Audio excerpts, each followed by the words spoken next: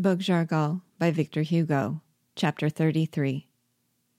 More dead than alive, the other two prisoners had witnessed this frightful prologue of their own end. Their timid and terrified appearance contrasted with the rather boastful audacity of the carpenter. They trembled in every limb. Biassou looked at them one after the other with a fox-like glance. Then, taking pleasure in prolonging their agony, he began a discussion with Rigaud upon the different kinds of tobacco, asserting that Havana tobacco was only good for manufacturing cigars, whilst for snuff he knew nothing better than the Spanish tobacco, 2 barrels of which Buckman had sent him, being a portion of the plunder of Monsieur Le Batou's stores in the Turtle Island. Then, turning sharply upon Citizen General C, he asked him, "What is your opinion?" This sudden address utterly confounded the timid citizen. He stammered out, "General, I am entirely of your Excellency's opinion." "You flatter me," replied Biassou. "I want your opinion, and not mine. Do you know any tobacco that makes better snuff than that of Monsieur Le Batou's?" "No, my lord," answered C, whose evident terror greatly amused Biassou. "General, your Excellency, my lord," replied the chief impatiently, "you are an aristocrat." "Oh, no, certainly not," exclaimed the citizen general. "I am a good patriot of '91 and an ardent negrophile." "Negrophile?" interrupted the general. "Pray, what is a negrophile?" "It is a friend of the blacks," stammered the citizen. "It is not enough to be a friend of the blacks. You must also be a friend of the men of color." I believe I have said that Biassou was a half-caste. "Men of color is what I should have said," replied the lover of the blacks, humbly. "I am acquainted with all the most famous partisans of the Negroes and the mulattoes." Biassou again interrupted him, delighted at the opportunity of humiliating a white man. "Negroes and mulattoes? What do you mean, pray? Do you come here to insult me with these odious names invented out of contempt by the whites? There are only men of color and blacks here. Do you understand that, Mr. Planter?" "It was a slip, a bad habit contracted in childhood," answered C. "Pardon me, my lord, I have no wish to offend you." "Leave off this my lording business. I have already told you that I don't like these aristocratic ways." C again endeavored to excuse himself, and began to stammer out a fresh explanation. "If you knew me, citizen—" "Citizen? For whom do you take me?" cried Biassou, with anger. "I detest all this Jacobin jargon. Perhaps you are a Jacobin? Remember that you are speaking to the Generalissimo of the King's troops. Citizen! Insolent!" The unhappy partisan of the Negro race did not know in what terms to address this man, who equally disdained the titles of my lord or citizen, the aristocratic and republican modes of salutation. He was beside himself. Biassou, whose anger was only assumed, cruelly enjoyed his embarrassment. "Alas," at last said the citizen general, "you do me an injustice, noble defender of the unwritten rights of half the human race." In his perplexity to hit upon an acceptable mode of address to a man who appeared to disdain all titles, he had recourse to one of those sonorous paraphrases which the Republicans occasionally substituted for the name and title of the persons with whom they were in conversation. Biassou looked at him steadily and said, "Do you love the blacks and the mulattoes?" "Do I love them?" exclaimed Citizen C.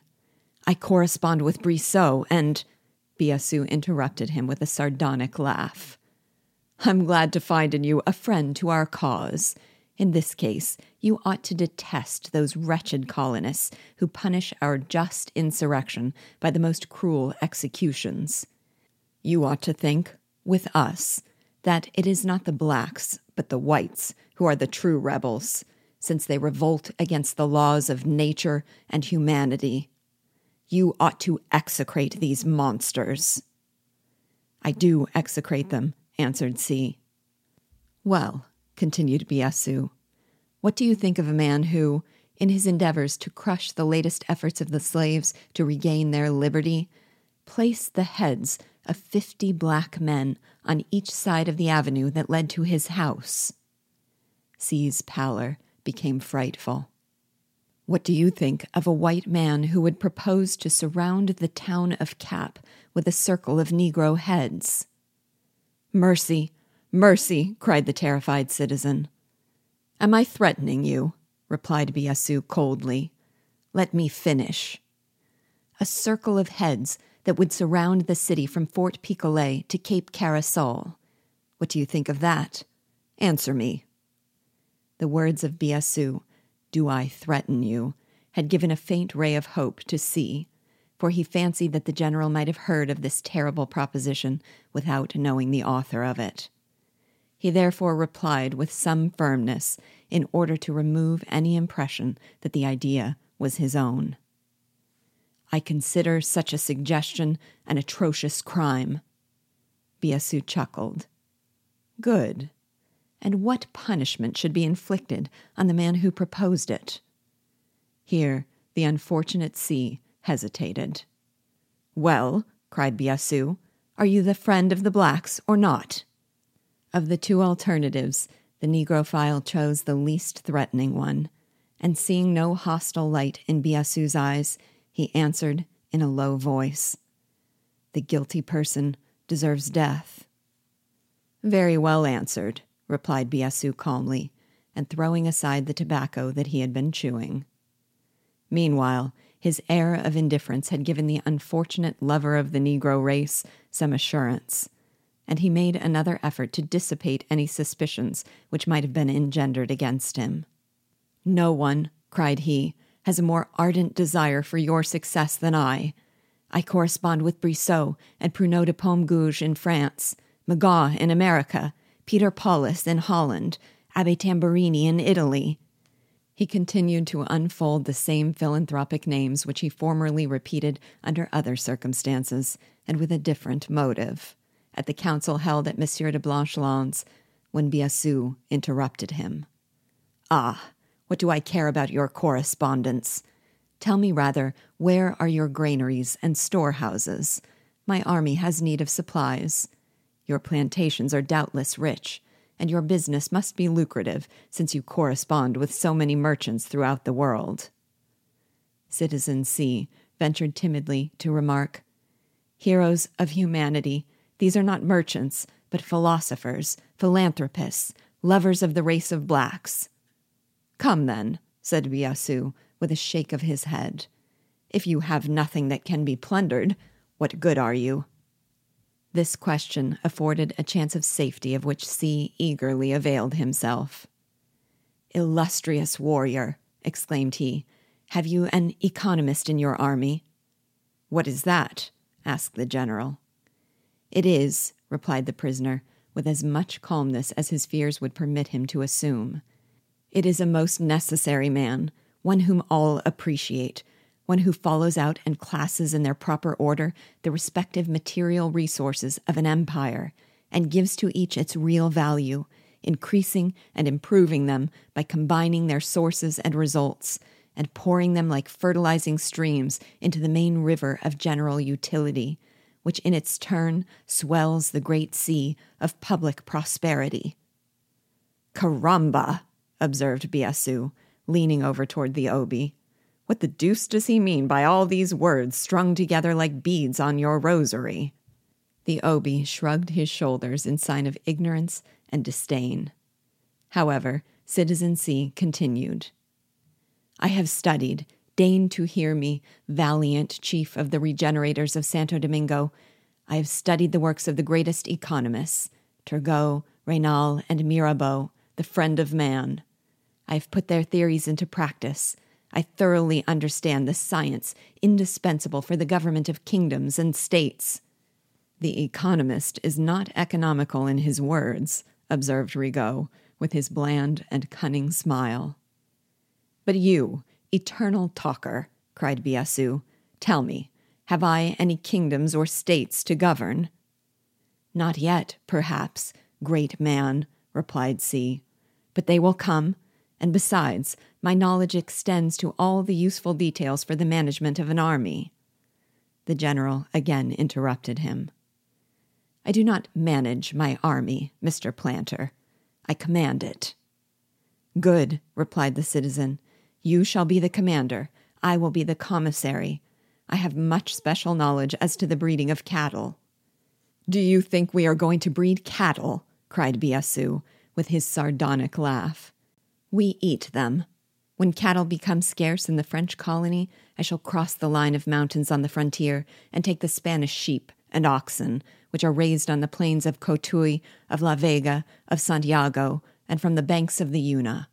If necessary, I will look for those which graze on the peninsula of Samana and back of the mountain of Cebos, and from the mouths of the Nebe to those of Santo Domingo.